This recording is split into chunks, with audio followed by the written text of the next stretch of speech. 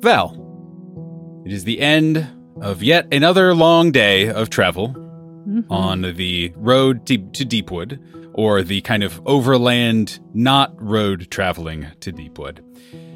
Camp has been made. You look around, all of the other guilders and various frogs and undead folk have all kind of settled in. You have done your evening bedtime preparations, whatever those consist of, and you are starting to fade into sleep. What does that look like for Val, being an asterisk? I think after her, 10-step wind down routine, it's settling into bed, slowly kind of dozing off, and as she kind of feels that weightlessness of sleep come upon her, she finds herself starting to slowly realize she's somewhere else. And it's almost like she's waking up, but in sleep. And throughout this secondary waking up process, she becomes more aware of her surroundings, and she's more aware of her body. And it's almost like her surroundings become more corporeal. And she finds herself walking into the large study hall that resembles the Rachma, illustrious Atheum study hall. As she takes the final steps, she wouldn't have realized this detail herself, but it takes her probably until like 10 steps away from a table to hear her footsteps, because the floor is still becoming into being. Yeah. As she finalizes her mind palace and is fully, deeply asleep. As has almost always been the case since as far back as you can remember, there is an individual sitting there in the study hall, already surrounded by books that are half open, with notes, with parchments. You see Vakri, your quarry spirit. He is already kind of hunched over and is wearing his same kind of simple, nondescript clothing. Doesn't have a particularly memorable face other than one single closed eye. But nonetheless, upon your arrival, stands up and greets you. Hello, Valeska. How was your day? How are we all feeling? Finally heading into Deepwood tomorrow? Or what would you like to do in today's research project? Before we dive into the research, I actually wanted to talk to you some more about questions the liminal looking glass brought up. And really, where your people came from. Ah, yes. This conversation has weighed heavily on my mind since returning, but certainly there's no sense in putting it off any longer. Only if you're willing, of course. I didn't want to rush you. I appreciate that, but I welcome it, actually. I have never been one to hide from the truth, and Valeska Carter is not that sort either. It is a lot of information, and I am still processing it in many ways myself, and perhaps talking through it will help us both. That's very reasonable. Most scholars don't get a lot of practice learning about the secret origins of their people. No, they do not. Particularly because secrets are hard to come by in a people with a somewhat shared consciousness, but that is my existential question to ponder, not yours. Let me grab a few items. Vakri grabs some books and star charts and maps and all kinds of things and starts spraying it out all over the table. So, first, I think it is prudent to assume I may or may not have received all the precise details of our history. However, I do believe that what I have been told is enough of the truth to base our discussions and theorizing on. Valid parameter for the discussion. I appreciate it. But let's recap what we assumed to be true before you came back with the information. Mortals know that neither us nor the gods were the first beings made by the two, who are a pair of thus far unknowable primordial creator forces.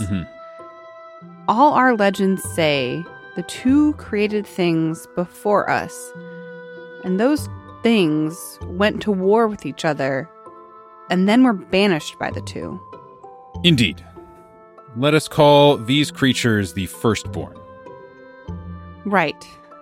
So these firstborn fought with each other and were banished somewhere. Afterwards, the two created our gods, who then created mortals. Similarly, while we Quarry do not have gods per se, we also believed ourselves to be separate creations from the firstborn. But that's not the full story. No, it is not. Which mortal scholars and my people have always assumed, but never really known. The firstborn were sent somewhere, and then at some point, your people, the Quarry, left? Yes, we made a pilgrimage to this plane several generations ago. As we have discussed before, we are able to connect our spirits to those of certain mortals and live alongside them for as long as they would have us. I am neither fully in this plane nor with my people while I am here.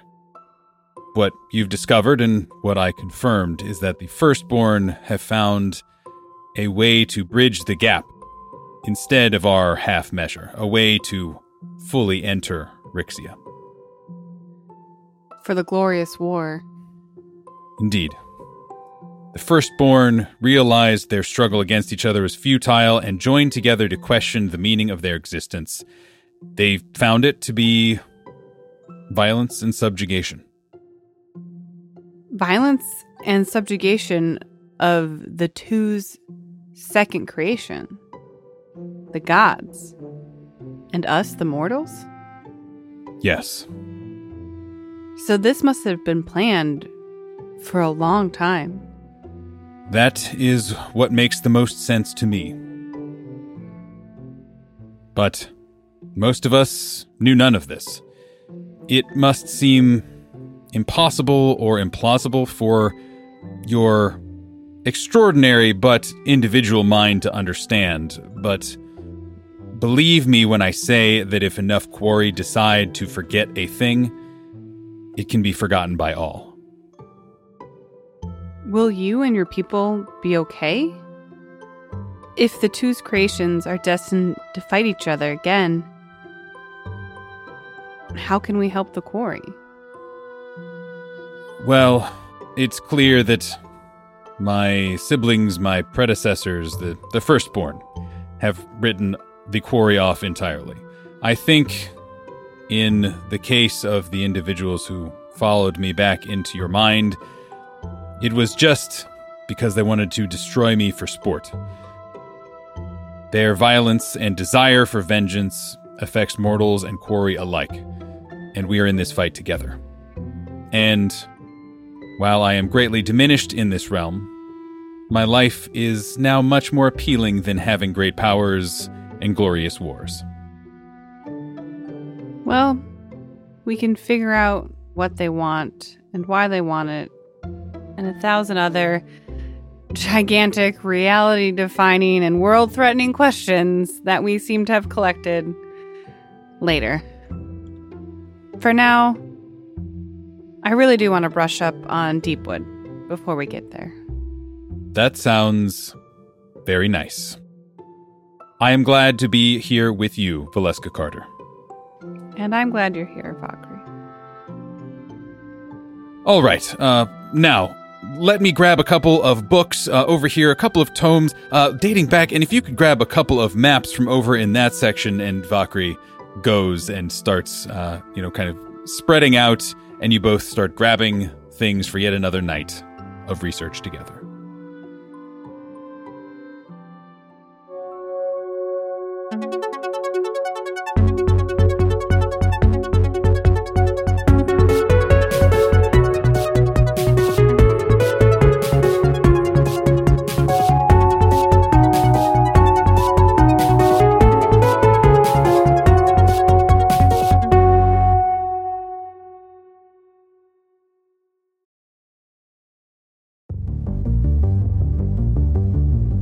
The Golden Tree Guilders find themselves surrounded by chaos in the Deepwood Council of Elders chamber.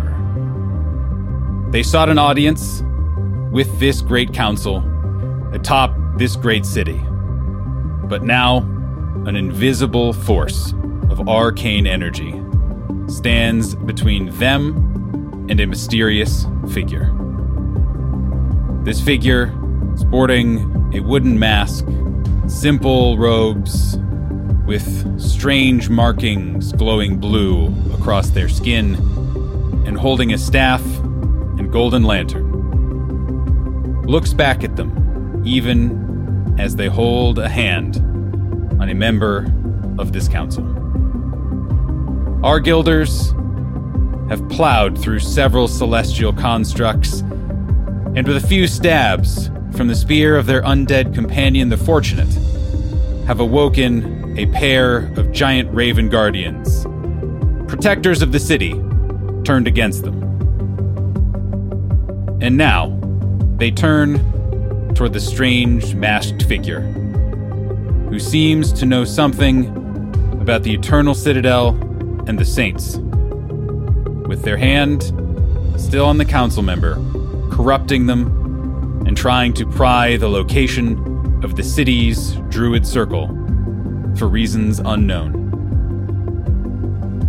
Our heroes are gathered together as the din of battle dies down, and they realize help is not here yet. So as the final jabs of the spear from the Fortunate wake up the large raven behind us, Checkers yells to his mount, Mango, "Mango, break down that wall!" And Mango just leaps and charges into the wall just to, like, squish against it, and then falls back down to the ground. Accordion style.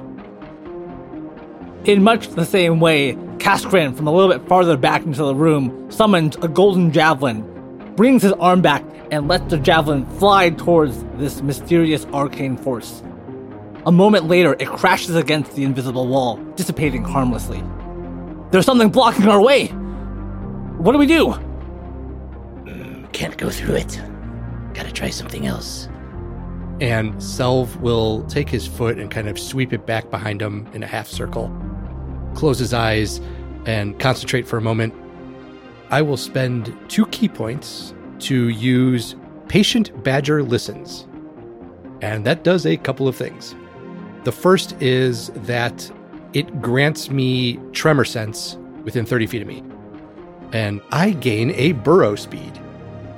Selva's going to kind of drop to the ground, put his hands down, and just start moving earth away from him and digging down much like a badger does. And I am going to attempt to go underneath the wall and come up on the other side. The tunnel that I leave stays up for a minute. So if anybody wants to follow, they will not be trapped underground for 1 minute. Excellent. So as Selv starts to burrow, which is just a delight, you guys have a moment. And it sounds like, obviously, you're going on the other side of the wall.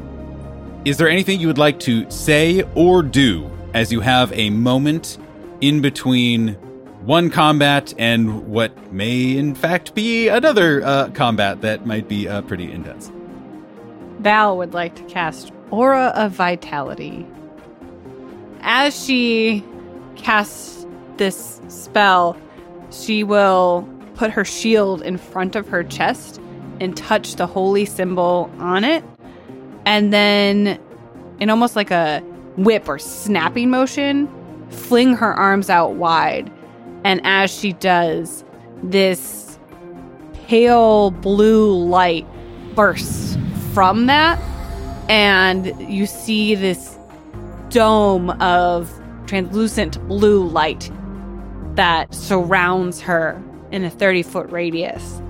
And it almost looks like she's, or anything in it, which is probably the Fortunate right now, is just like tinted blue. But it's got this warmth to it, even though it's a blue light. Can I cast that as an action and use my bonus action to heal myself? Yep, absolutely. Great, cool. That's the optimal first turn. Then I shall cast it and then heal Val for 2d6 health. Great. Awesome. That seems like a good choice. Val gets 7 hit points back. And we'll start jaunting over to a tunnel that appeared out of nowhere. Mango begins to squeeze himself through the tunnel that Self created as Checkers conjures in his right hand 5 stones. Now it's game time. Yeah, game time. Rocks. Stones Got are rocks. out! Yeah, right. Just rocks are just pouring from his hands, just dozens and dozens of rocks. And he's like, oh, it's time You now. messed with the wrong druid, buddy. And just throws them up at Junior, who struggles to catch the new rocks. Juggles all of them. You mess with the grung, you get rocks. Yeah. Classic saying Yeah. of Rixia. On Rixia, yeah. Cascarin is going to actually turn to the 2 Raven mounts that are still here and just charade, like, can they understand him? Like, can they understand him and help in some way? So I'll first lay the ground ambiance. Okay. These 2 giant ravens, again, which are tens of feet tall, longer wingspan. One of them smacked very hard in the knee by a large hammer not but a few moments ago. It's true. I'm hoping he forgot about that. Yeah. he doesn't seem to hold any ill will towards you. But there is revenge in his eyes. They both appear, previously they were in attack mode, right? In battle, and I am here to just rip things apart.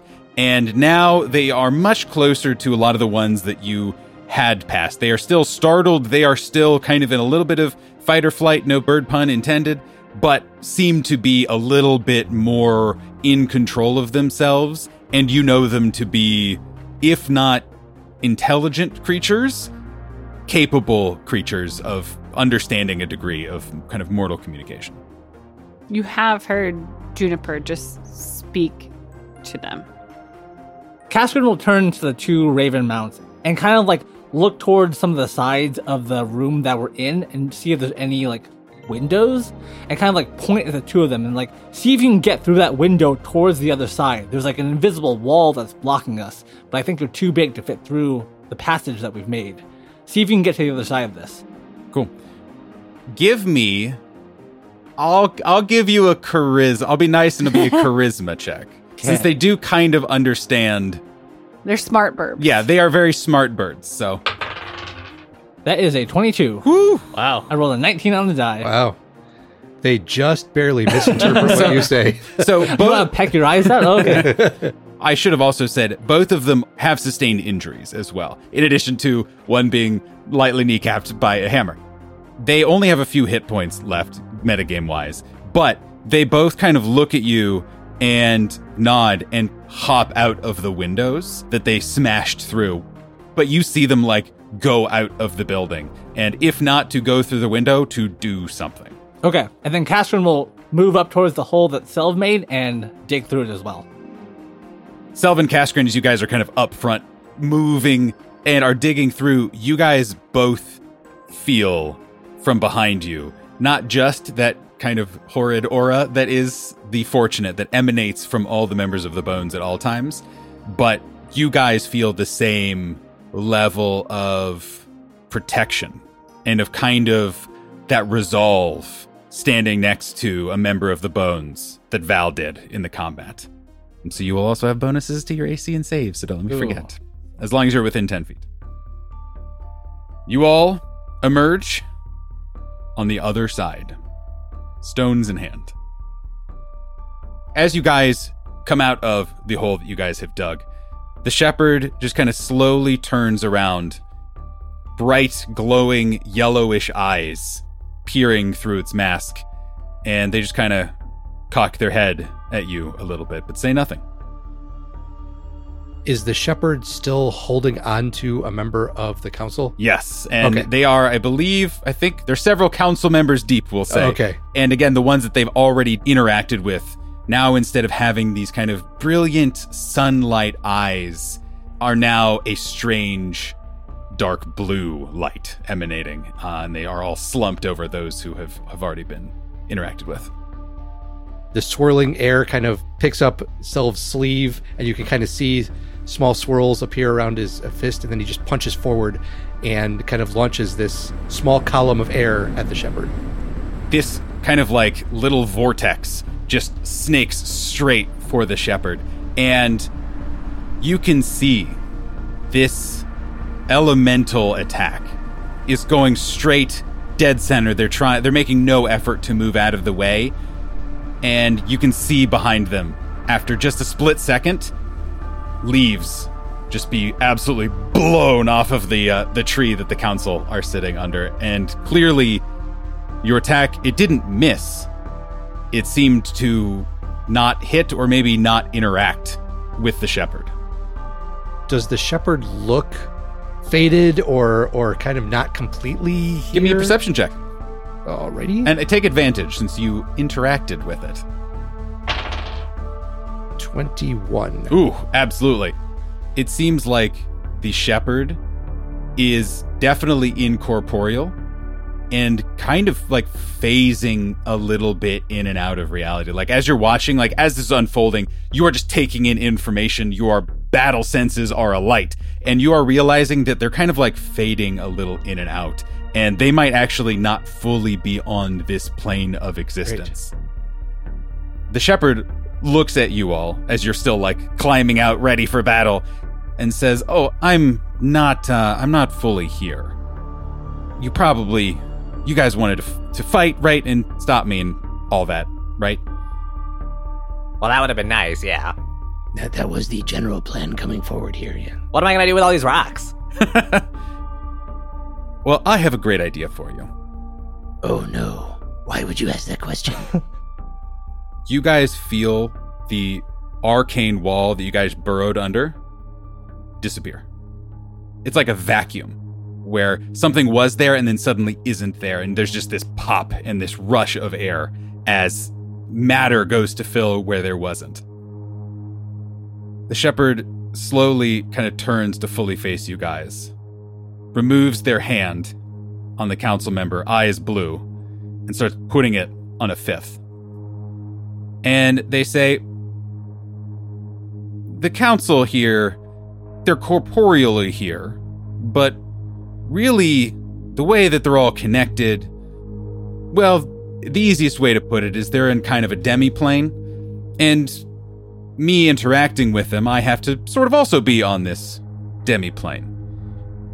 And so I'm there and here. It's complicated."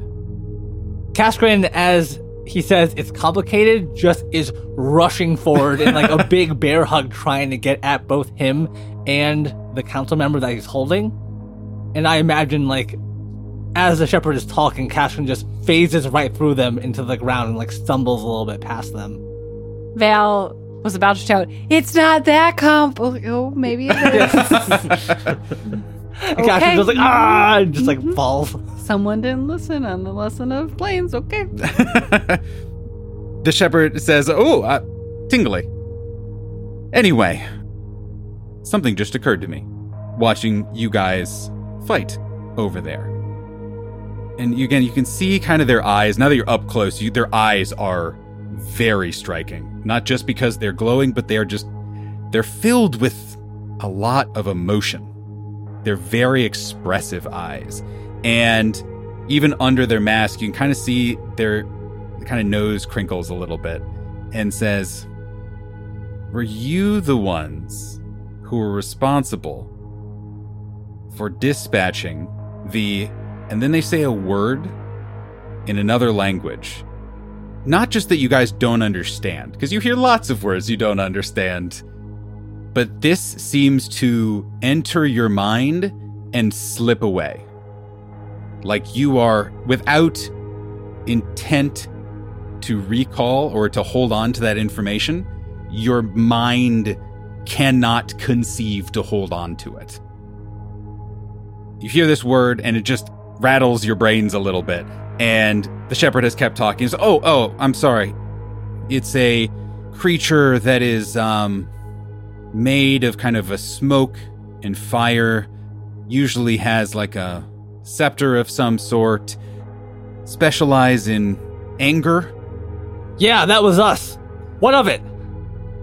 I had wondered when they didn't report back. You sent them here? Sent them toward the area. Just like you dispatched of the grung that I brought here. Was that awkward? They turn to Checkers and look at you pointedly. I know that your peoples are often very communal, very, very close. Where did you even find that many Grung? I thought my clan was the only one around. Oh, no. If you know where to look, there are many. And they have a wistful look as they actively go from a 4th council member to a 5th council member. This world is filled with mystery and beauty and life. It needs to be protected. You say you're protecting life, but you've sent things only to destroy. Why? Well, how about we make the answering of that a little more interesting? Absolutely not. And Kaskrin tries to swipe at one of the other council members to try to pull him away before the shepherd can get to him. And I imagine, again, it's just trying to swipe through a projection. Right, and especially, now that you guys are up close, and that the shepherd is doing whatever they're doing, it is very obvious now where they're either not here now or maybe never were fully here. It is unclear. So they're here and not here, or just fully not here? They are both. Part of their consciousness is here, but it's also inside of this tree and kind of this communal consciousness that the council kind of goes through.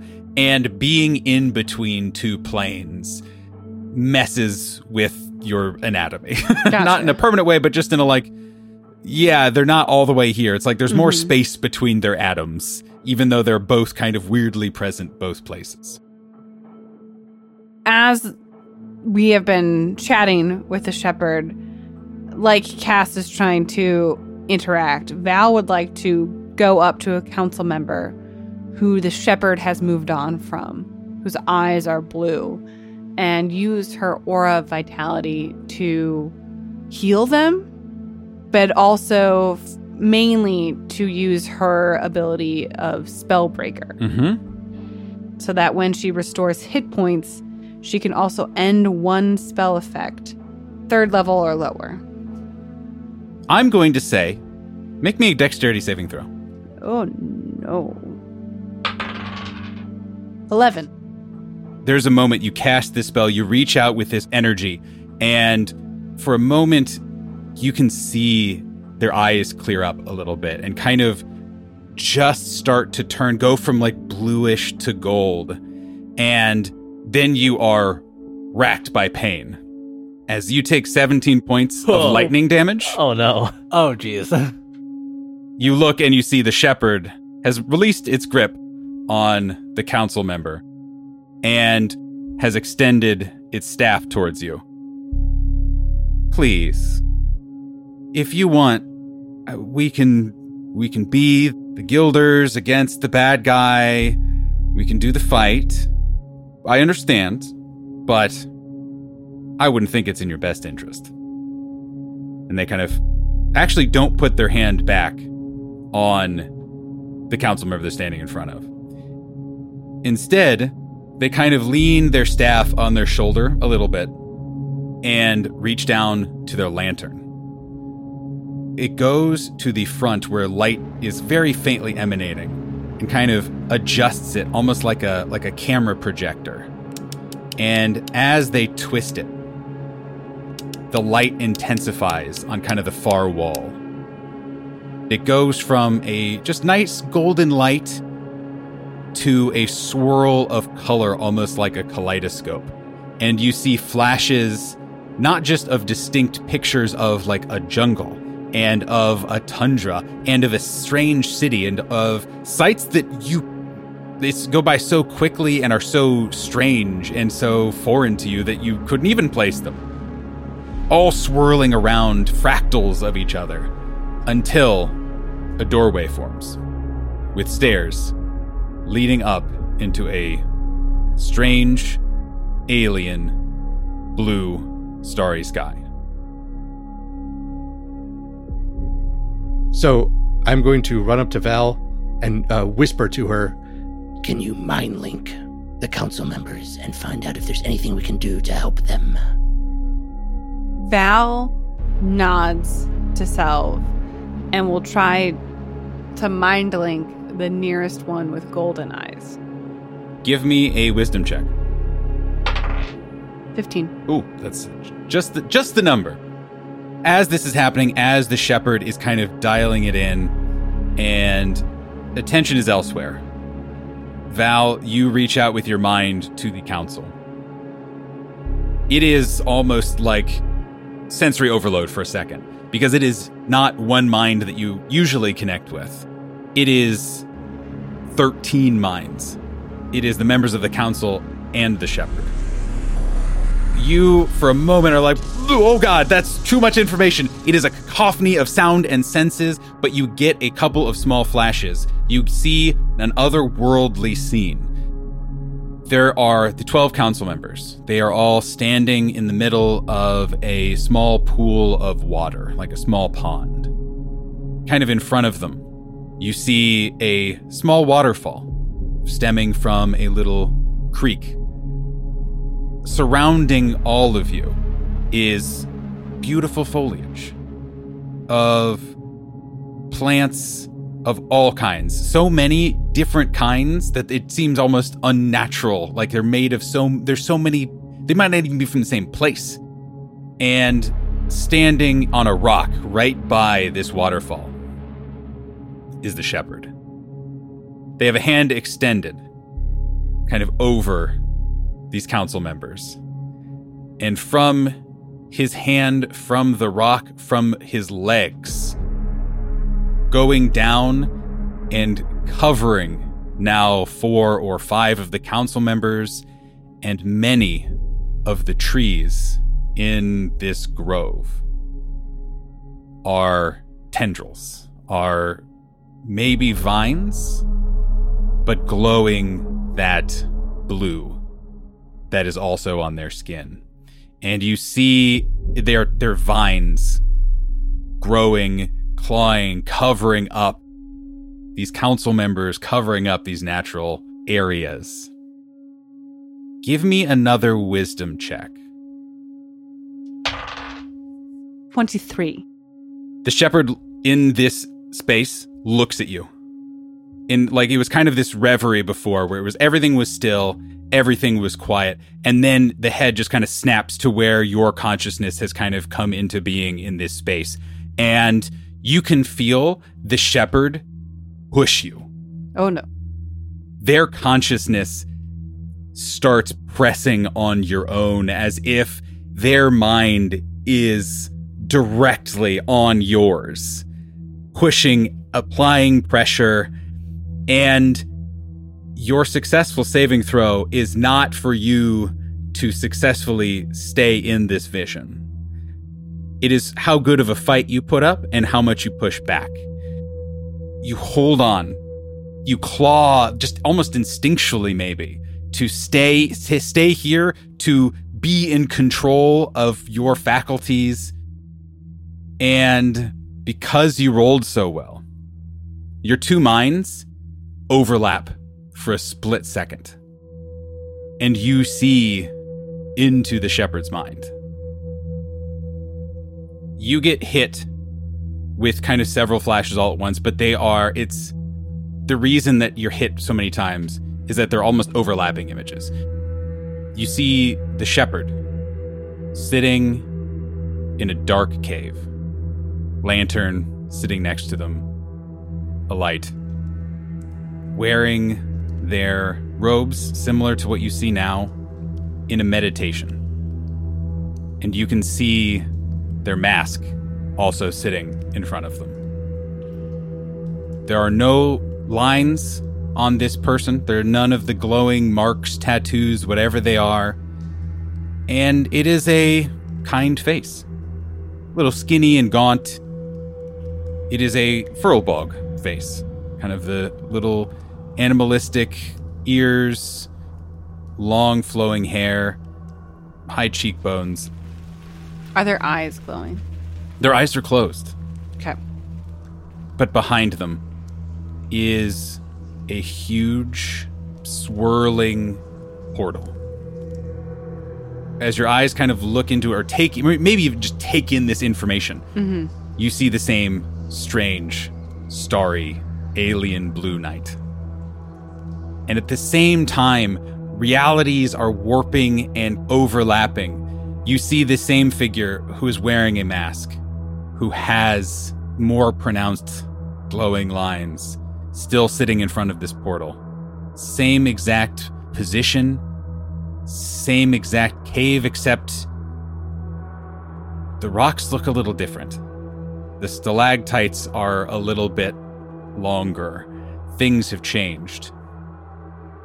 And you can feel a rumble in this vision, and the shepherd's eyes snap open. Eyes glowing. You get this flash of them standing up and walking out of the cave. And again, it's all strange, like it's all happening all at the same time. And it emerges from this cave and looks, and in the distance, you see a colossal creature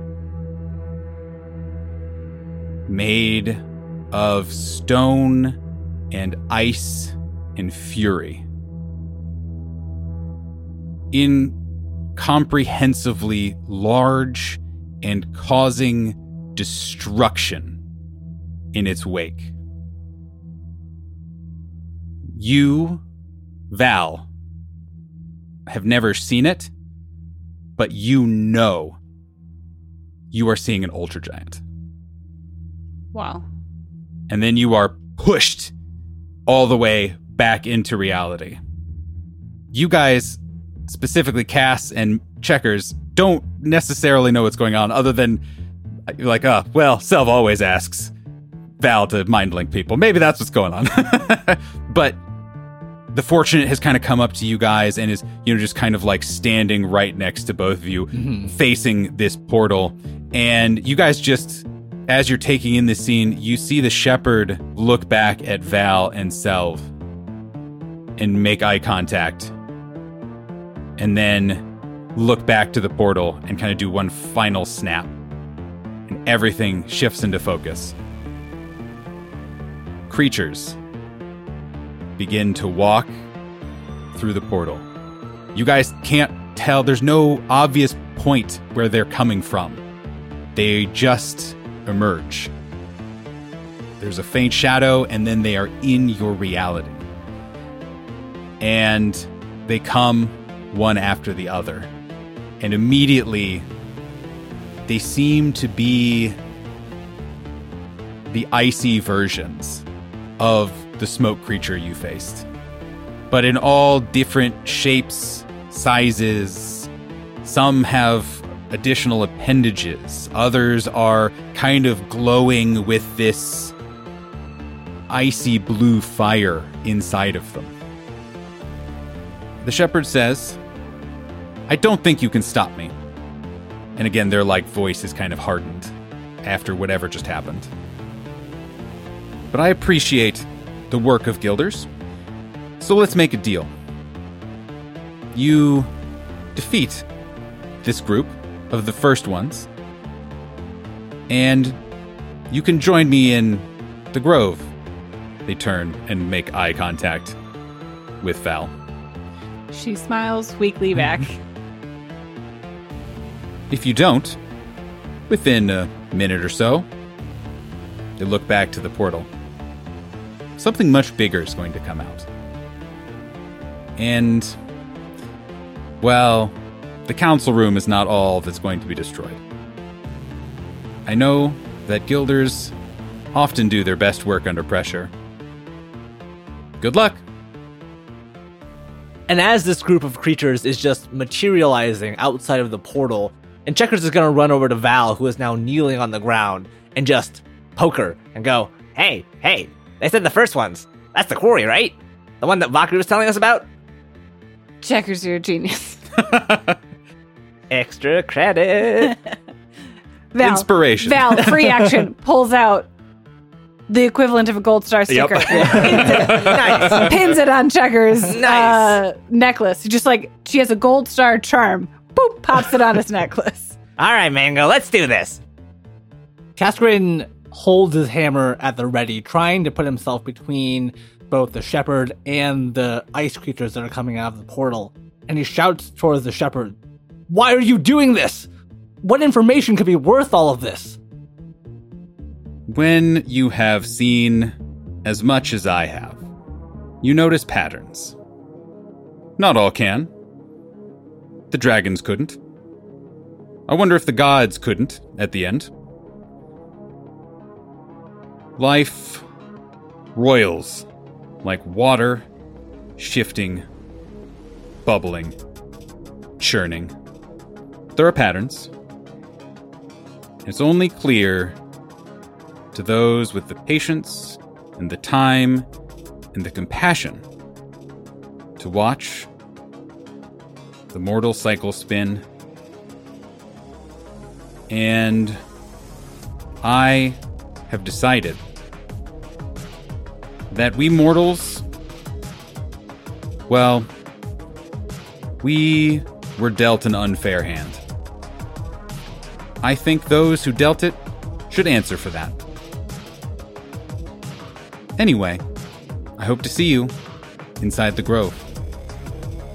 And these strange creatures, now you see almost like a combination of armor and ice, begin to advance upon you.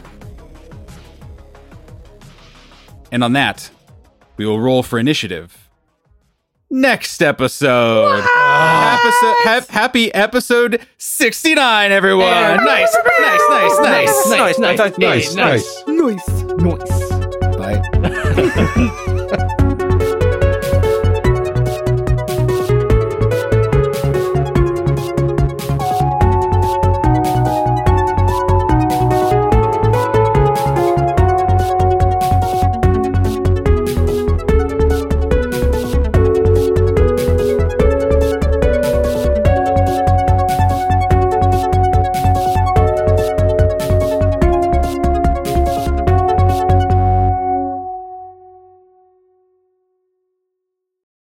Your two minds overlap for a split second. And you see into the shepherd's mind. Get his social security number and mother's maiden name. Identity theft is not a joke, Steve. If we can't defeat him physically, we're going to destroy his credit. Yeah. He'll never be able to rent an apartment again. Or buy a car. I gotta get the name of his first pet, too. Yeah. And the street he grew up on. Where did he go to high school? Val, tell us. Who was his favorite teacher? Man, okay.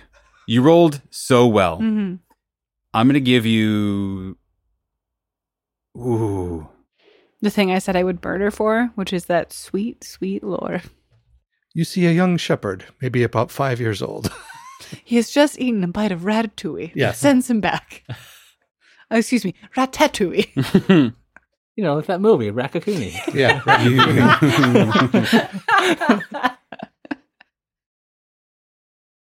If you enjoyed this ad-free episode, consider supporting us over on Patreon. We release all our episodes there without ads and a day early on a separate RSS feed. Please visit patreon.com/recklessattack to find out more. Again, patreon.com/recklessattack. Thanks.